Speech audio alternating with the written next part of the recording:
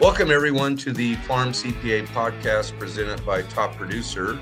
I am your host, Paul Neefer, and today we're joined by Kevin Engel from, I think, is it the Shenandoah Valley of Virginia? Is that where you're located at, Kevin? No, sir. We're located north of Richmond. Oh, well, then I'm totally messed up. That's not the first time I've been messed up. So, so how far north of Richmond would you be located at? We're about 16 miles north of Richmond is our base. Okay. That's our base. Okay. Well, I'm going to tell you, spreads out. Your weather is going to be better than mine. As we tape this, I am headed from Iowa City, Iowa, up to Minnesota, and I think there's supposed to be like 6 to 8 inches of snow tonight. So I'm going to have a fun time driving. I don't think where you're located at, you have 6 to 8 inches of snow, do you? No, sir. Not right now. We've got no problem seeing the ground and Okay. Good visibility today. So well, I wish you well in your efforts and safety. Well, my wife back home, she texted me a couple photos last night, and we got about 2 or 3 inches of snow overnight. So it wasn't too bad, but she's already told me that we have to buy a little small snowblower for our deck. We get a whole bunch of snow on our deck, and she says, I reached the age I'm not going to go out there and shovel it off. I want a little snowblower. And I said, that's fine, honey. You can do whatever you want to. So, now, yeah. Kevin, you and your farm operation are a top producer candidate for this year. And I've done a podcast with the other two candidates. And again, as I've said many, many times, essentially there will be one final winner, but all three of you are winners. You've all done a really good job of being great farmers, and I just want to commend you for that. Well, thank you, Paul, and I really appreciate being nominated, and I consider it and hold it as a very high honor. I appreciate it very much. And by the time the listeners hear this, we'll know who the winner is. Right now, as we tape this, I just definitely don't know who the winner is, and I like it that way. I like to be somewhat surprised when we have the dinner on Tuesday nights. So as we do with all of our podcasts when we're talking with farmers, let's go ahead and get your background, maybe your education, where you grew up, how you got started in farming, and all that good stuff. Well, I'm blessed in many ways. My father has roots in South Central Illinois. That's where my mom and dad came from. And my dad moved out here in 1949 in Virginia to manage a farm, and he had a career in farm management of several large farms. And I grew up on the last one he managed in King William County, and was just very involved in that operation. Couldn't wait to get home from school and get started working, and just really enjoyed it. It was pretty diversified. It had grain, it had irrigation, it had beef cattle, brood cows, and we raised a lot of pigs there as well, and had an apple orchard, and just lots of diversity, and high maintenance farm as well. So got a lot of experience with maintaining property and buildings and that kind of thing. So got a lot of education there, and then went on to VCU for Virginia Commonwealth University for business management after high school. And then when I was in my junior year in that, I started farming on my own a little bit as well on the farm that was known as the Meadow Farm in Doswell, Virginia. I had an opportunity to rent some of that, which is the farm that Riva Ridge and Secretariat, the horse race, the famous horses that grew up there on that farm. Oh, damn, so, yeah. Let's see, Secretariat, was it there? It was the winner in 1973. Does that sound about right? Yes, sir. This is the 50th anniversary of Secretariat winning the Triple Crown. And I think that last race, it won by 30 lengths or something. I still have seen that video many times where it is just blowing past everybody and keeps extending the lead. That's right. That was the one race that it got out of its lackadaisical mode and just took off because they kept saying on all the races before that it was just playing. It really wasn't trying, but that race it actually tried. Well, good for it, good for it. So your dad then really didn't have a farm operation for a lot of his career. So did he actually end up starting a farm, or were you the one that started the farm? I'm curious on that. I was the one that started the farm, and then when his last farm management job came to an end, he came and helped me uh, build and worked hard every day until he couldn't, and was So when just a did tremendous help to me. so what year then was the really the start of your farming career then? I guess that would have been your junior year in college, but how long ago was that? It was 1982, Okay, okay. so So 41 you'd be years ago, 42 well, years you ago. and I'm going to guess, are almost exactly the same age then. So, matter of fact, as we tape this, today is my birthday. So, I Oh won't tell man, you how many years, but you could probably guess about what it might be. So, we'll leave it at that. So, well, happy birthday! That's well, great. thank you. Thank you. So, on your current operation, what is the size and the type of crops you grow and so on? Well, we grow a lot of yellow corn and white corn. Both are used for uh, flour milling. A lot of the different flour mills in Virginia and North Carolina, and a few in Pennsylvania, use our corn products for corn flour milling. We grow some yellow corn and rye and wheat for some distilleries, and we'll come back to the distilleries maybe a little bit later. But we do we do keep some corn identity preserved for that. Of course, we grow a lot of corn for poultry production and hog production, dairy. Virginia is blessed with some good bases for crops because we are very much a grain deficit state. There's a lot of livestock in the state, Yep. and so that helps us a great deal on our basis, which we need to help compensate for some of the freight costs. But we grow soybeans both for feed and as well as seed for several seed companies. And then we have started growing some soybeans also for Benson Hill, which is stationed out of St. Louis, Missouri, there. And so we're growing some beans for them as well that will actually, I think the bean meal will actually end up in the country of Norway feeding fish. Okay. So things move around quite a bit these days. And we grow wheat for a lot of the flour mills that we have here on the East Coast. And some of the wheat occasionally gets exported too. We have a pretty good size export terminal that Purdue Agribusiness owns in Chesapeake, Virginia. Okay. Um, then we grow milo as well for Smithfield Hmm. for hog feed, and we grow rapeseed as well for Purdue for some specialty feeds that they need in their poultry mix. Um, let's see, have I missed anything? I don't think so. I think I've Well, got so most then of it. I'm guessing then in the springtime, the rapeseed fields are a little bit yellow. Is that right? Because Oh, it's they're similar. beautiful. Yeah, Yeah. yeah. I flew into Frankfurt, Germany back in early part of May this year to meet up with my son, and just looking down on the fields. I mean, almost every field, not quite every field, but a lot of the fields was that nice, beautiful yellow color. So that's it is pretty. Well, we have a lot of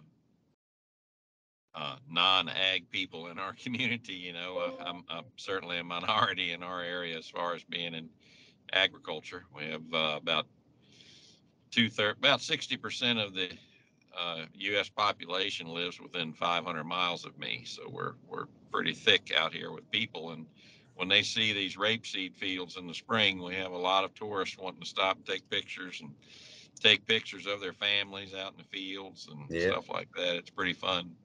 But we we had a we had a nice about 1,000 acre field because we have some good sized fields out in my neck of the woods. Well, actually, where I was living before I just moved here a couple months ago, and it was in canola this year, and a beautiful stand of canola. I mean, they got planted at the right time. We had the perfect weather, and it bloomed for about a full month, and it was just beautiful driving by. And like you say, you'd see people stopped on the side of the road. They got the cameras out there, and it was the nice rolling hills. So you had the nice, it wasn't just a flat field of canola. You had the nice slopes, and it was beautiful. So, Yeah. Yeah. and That's nice. only farm people can get excited about that, I guess. So, and then, Well, it's nice to share the beauty of agriculture, right? yep, It's yep, yep. nice to How do about that. how about numbers of employees, and then how's your management structure? Well, altogether, um, we're we have about 25,000 acres of crops, and we do all of our own spraying. I'm sorry, I might be beeping here. I got a call coming in. I apologize, but That's okay. we uh, we do all of our own spraying and fertilizer application work, lime spreading work, and we probably do. I'd say 85% of our trucking.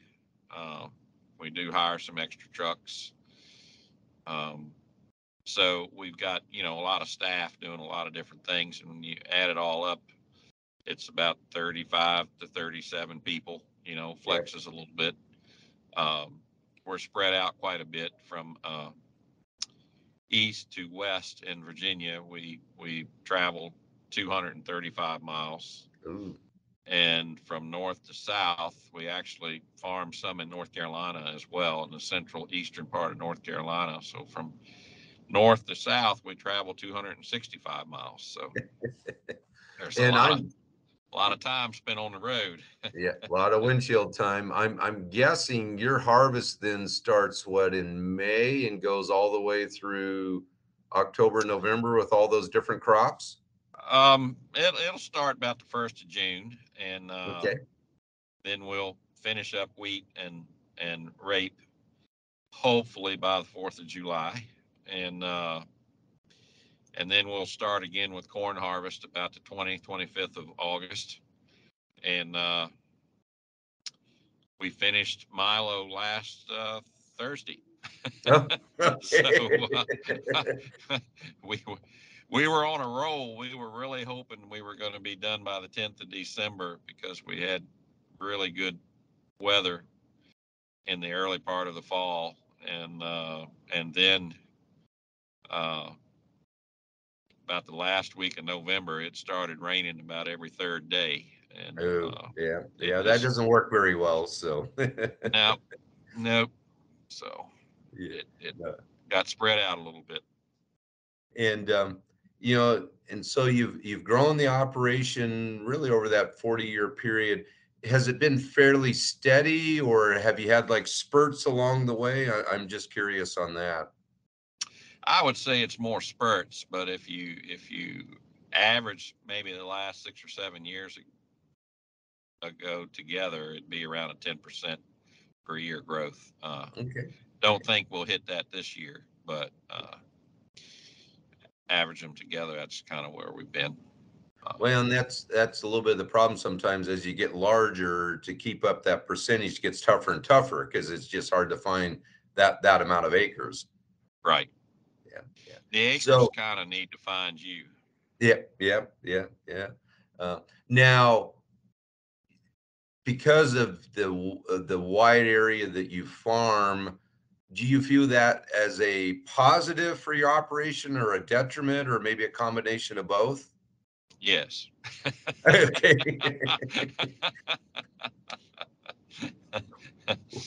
Well, Kevin, I you need to tease my expand on that a little bit. So, I tease my Midwestern cousins. I tell them, I said, y'all would starve to death if you came out here to farm. yeah, yeah. But uh, anyway, we do enjoy comparing operations a lot from Virginia to Illinois. It's quite different, and but a lot of similar struggles. But Yes, certainly. I mean, we have all kinds of different land. We had land at elevation of about 10 foot over sea level, and we have land at elevation around 480 feet over sea level, and everything in between. And along the rivers, some of the main rivers, James River is uh, kind of the main river through Virginia, and we have a lot of land up and down that river that's good soil. You just got to get in and get out without a flood.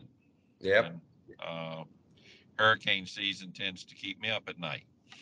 Um, but certainly the diversity in the weather in the range that we farm is helpful because some areas won't do so good, other areas will do great, and hopefully it averages out for a decent year. And Well, you mentioned a low of 10 and a high of 480, so that's about 470 feet of change. That's the elevation change on the farm I grew up on. So I okay, had that. okay, I have that on 108, 150 acre fields. yeah, that's a little different too, isn't it? Yeah, for sure. As you look back on your career, what do you think you really did the best, and what do you think you did the worst as far as your operation? Well,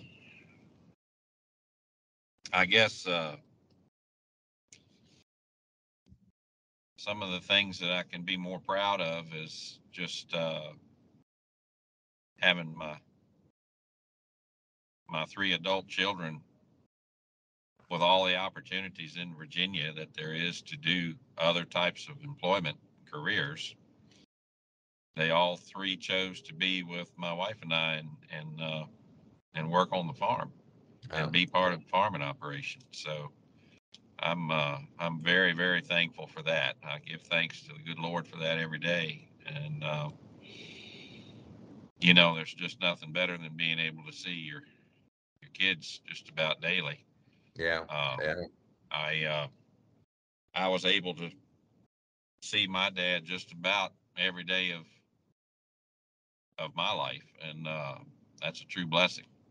yeah, yeah, So I guess that's one of the things that I would consider a plus. And then I would think landlord relations.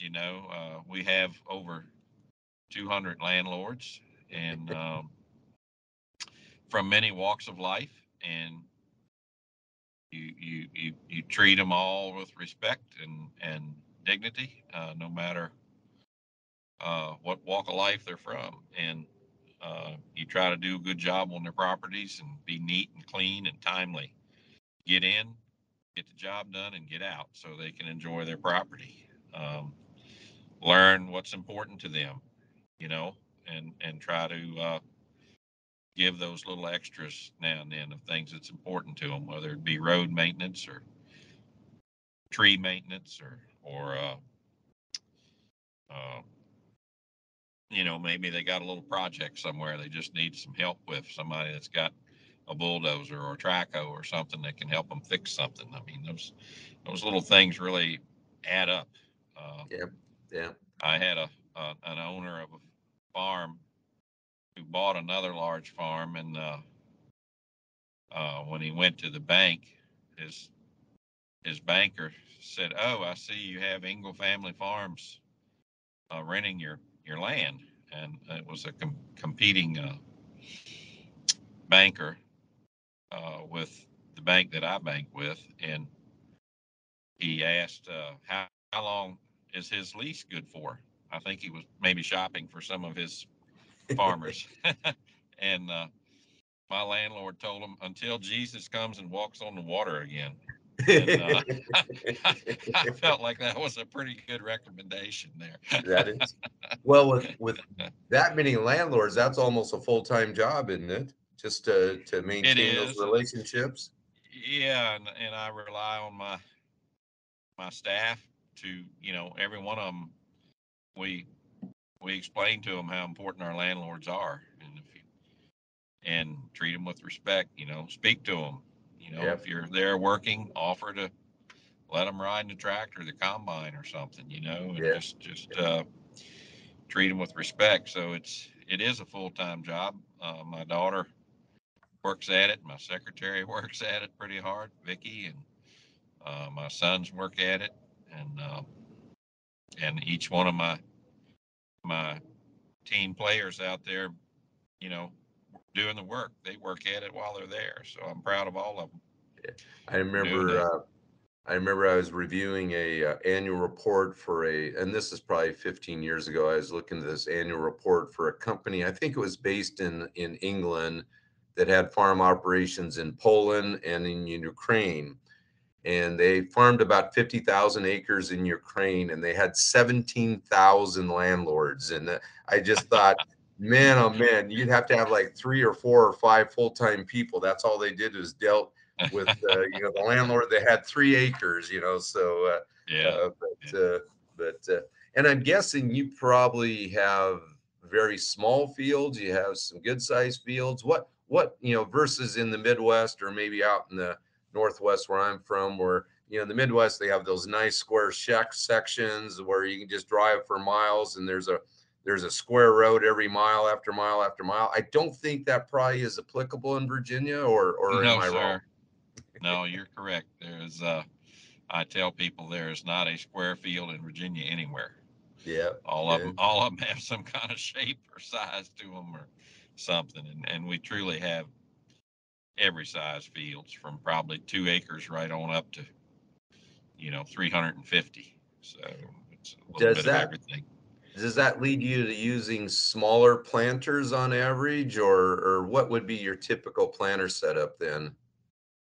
Um, our smallest planters are 12 row planters, Okay. and 30-foot planters, and Yeah. yeah, it probably limits our planter size we can have quite a bit. We do have one planter that's a 24-row planter, but we have to be pretty mindful of where we take it, and Yep. Yeah. and to a lot of farmers that's still on the small side of planters. So Yeah. we're not we're not down to 6 rows, but 12 is kind of a good working number all around. Yeah. Uh, Yeah. 30-foot Okay. planters and stuff. So Well, Kevin, we're going to go ahead and take a quick break for a sponsor message, and then we'll come back. We'll talk a little bit about maybe succession plans to the next generation. Also, I think you did mention something about a distillery, so I think we'll cover that right after the break, and we'll go ahead and take our break now.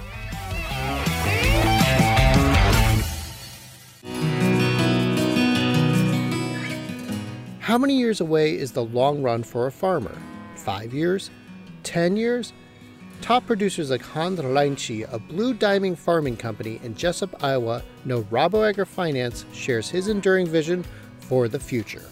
Whether it's building our grain site or if it's purchasing the next field, we're able to turn to Robo as a trusted partner to help us get financing to make those generational decisions. With unmatched financial capacity, local relationship managers, and a global network of sector experts to offer market guidance, RoboAgri Finance provides enterprising farmers with a personalized approach to lending and financial services.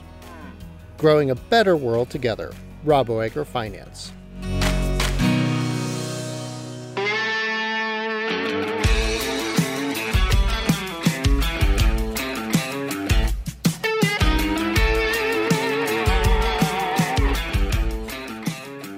Welcome back, everyone, to the Farm CPA podcast presented by Top Producer.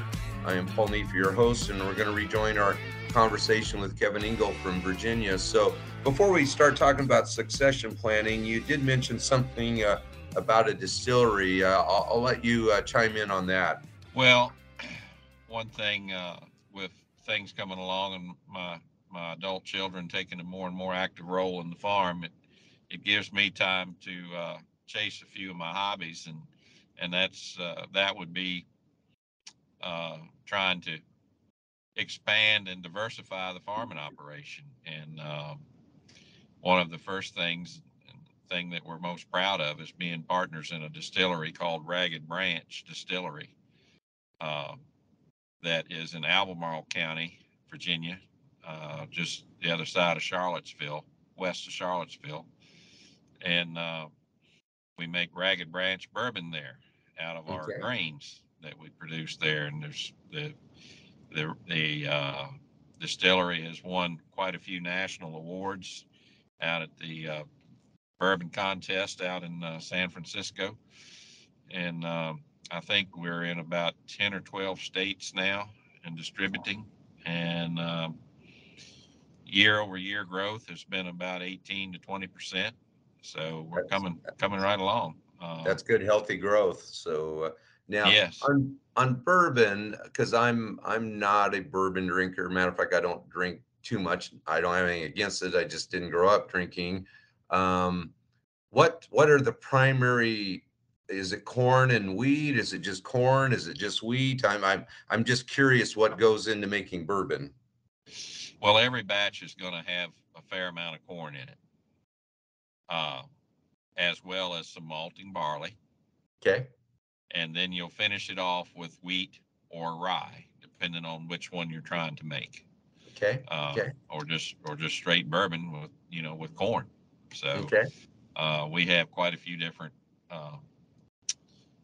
batches that we've made, some of which are, it has to be aged 4 to 5 years. So a lot of that we've taken out in what we call the wheated double oaked. That seems to be my favorite and most popular, where it's aged in a barrel for about 3 years, and then it's pulled out and rebarreled in another barrel and aged some more. And that's tends to be really nice and smooth to me. We have a special bourbon coming out this year that we identity preserve some corn and wheat from the Meadow Farm, again where Secretariat grew up, and we made bourbon out of that starting about 5 years ago, and this year we're going to be selling a Secretariat brand bourbon. So looking forward to that. We've got a beautiful label that's on the bottle, and commemorating Secretariat's 50th anniversary of winning the Triple Crown. So we look forward to that. But that's just a fun thing to do. A few other distilleries around too use our products, and it's a good feeling to take guests that are in town, to the tasting room or whatever, and be now able to get them some produce. On these barrels, Kevin, are those charred or not? Yes. Okay. Yes. Okay.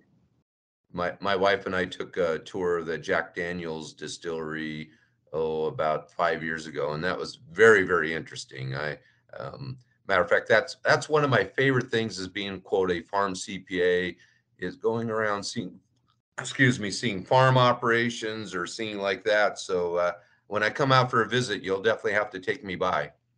That's not a problem. We look forward to it. Okay. Now, as you had mentioned earlier, that your 3 children are involved in the operation, have you started the transfer to the next generation, or how's that process going? Yes, we've started that, very much so, and it's tough. It's tough because not from a standpoint of what the family wants to do. It's tough from a legality and tax point of Yep. view. And I have a tax specialist, of course, and then I have a estate planner that I've used for quite a few years for myself and several of my friends, that unfortunately it has come in very handy with them because I've lost them. And then I have he's trying to retire, so I have a newer trust attorney that we're starting to work with, and so that we're kind of transitioning between attorneys there. Yeah. And then I have my CFO, who is in Florida, and then our business attorney, who is in Little Rock, Arkansas. And so trying to bring these folks together, we had pretty much a year of circling emails. Well, this would work. Well, no, it won't. That's because of this, and this. Well, that'll work. And then the other one would pipe up and say, no, it won't because of this, this, and this. And I was like, we're just not getting anywhere here. So I finally got all of them together in a room at our home and worked through things and have a plan to move forward. But that was the only way to do it, was just get everybody together in a room and hammer it out. And so now we're getting the plan on paper, so to speak. And but it's difficult if you don't have all those professionals together, because I've been involved in lots of succession plans, and I'll go into a meeting, I have a preconceived idea, and then the attorney's there or CFP's there or whatever, and after they start talking, I'm like, oh, my plan was not, I won't say it's worthless, but it no longer applies because they know something I didn't know. So it's very important to have them all in the same room at the same time. The ironic thing, I invited my son-in-law to the meeting, and who's not directly involved in the business. He has his own business, but he's certainly not a lawyer or tax attorney or anything like that. And he listened to them all for a while, and then he said, well, why won't this work? And he laid it all out, and they all looked at each other and looked at him and said, yeah, I think that sounds like a doable plan. And I've been paying the wrong guys here. Yeah. This one's almost free. So, and I'm going to underline the word almost. So, almost, it is not surprising, but, people ask, well, should we have the in-laws in these meetings? And what I tell people, hey, if you just bring your kids in there and you're communicating to the kids, and you don't have the in-laws in there, well, would you rather communicate directly to the in-laws what's happening, or do you want your kids to go home and tell their spouses what you said, and it's going to come out wrong at that point? So right. I think it's almost always better to have the in-laws in there just to prevent that miscommunication at times. Sure. Well, and we're very blessed because we have a good son-in-law and a good daughter-in-law. My oldest son, Chris, is married. My youngest son, Casey, is still holding out. So, well, and I think I have two older boys that are married, and I think my wife has told both of the wives that, hey, if you ever get divorced, we're going to keep you as the daughter-in-law. We're going to get rid of our boys. So, that's a good sign. So, yeah, that's right. Well, we're getting close to the end of the conversation, and we'll probably try to have another one maybe here in another 6 months or so. But who do you think your primary mentor was in helping you in your farm operation? Oh, hands down, it was my dad. I mean, he just had a terrific knowledge of how to get things done, how to get work done, and a terrific work ethic. And he had a good personality, and he let me be me though too. Yeah. Which is important, he'd give me his opinion, but if I didn't want to go that way, it was okay. I mean, it was good. So hands down, it was him. But I've had a lot of different people that have mentored me through life. Still do. I appreciate it a lot. I'm a member of Family Farms outfit there out of Brighton, Illinois, which has changed their name to Uncommon Farms now, and I've met a lot of mentors in that operation as well. So good. Quite a blessing.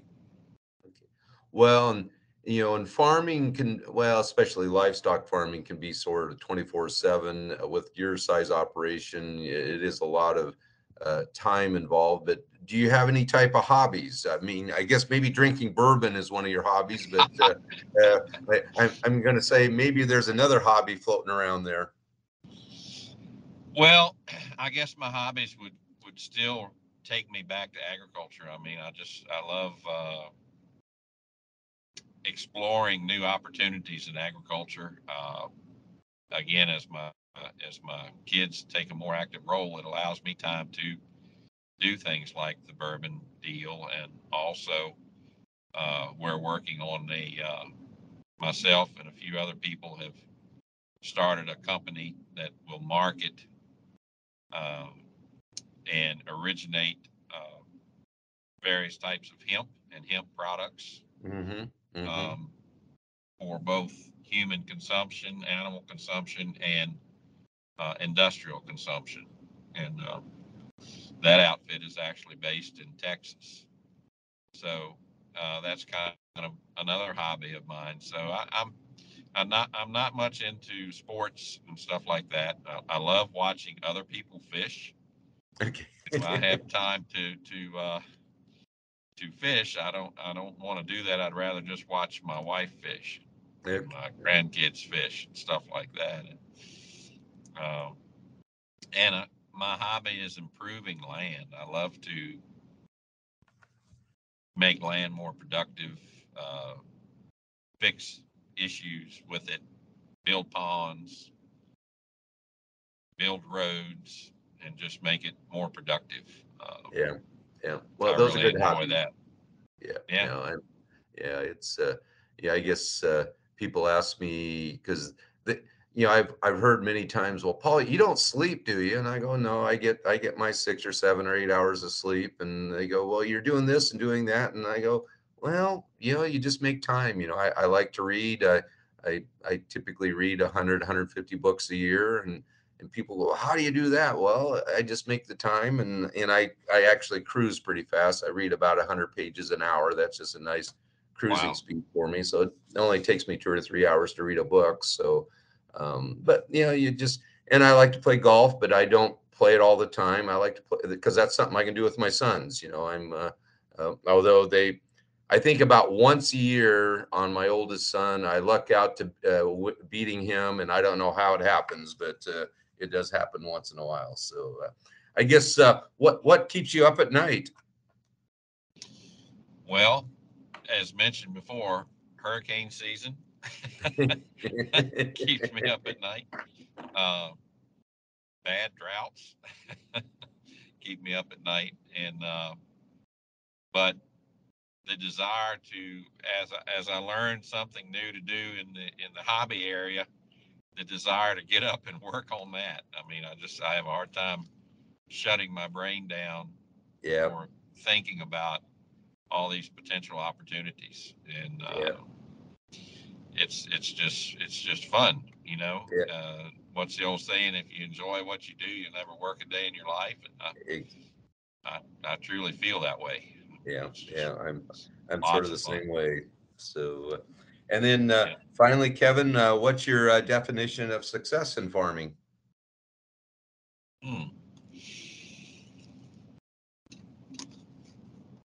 Seeing all the produce, the products come together, being able to have a good year, and being able to improve your family's life and your employees' life, and also solve, do good work for your landlords, and making that land better. And I've always said that, you get what land the good Lord intends you to get. So when He sends it my way, I'm going to try to do my best to make it better than it was when I got it. And I've just always prayed that the land that I'm supposed to get, I'll get. And what He doesn't want me to have, I won't get. So I won't waste any time on it. That's a good policy, I think. So yeah. Well, I'm coming to the end of our conversation, but I want to give you a chance to say anything else you want to say before we sign off.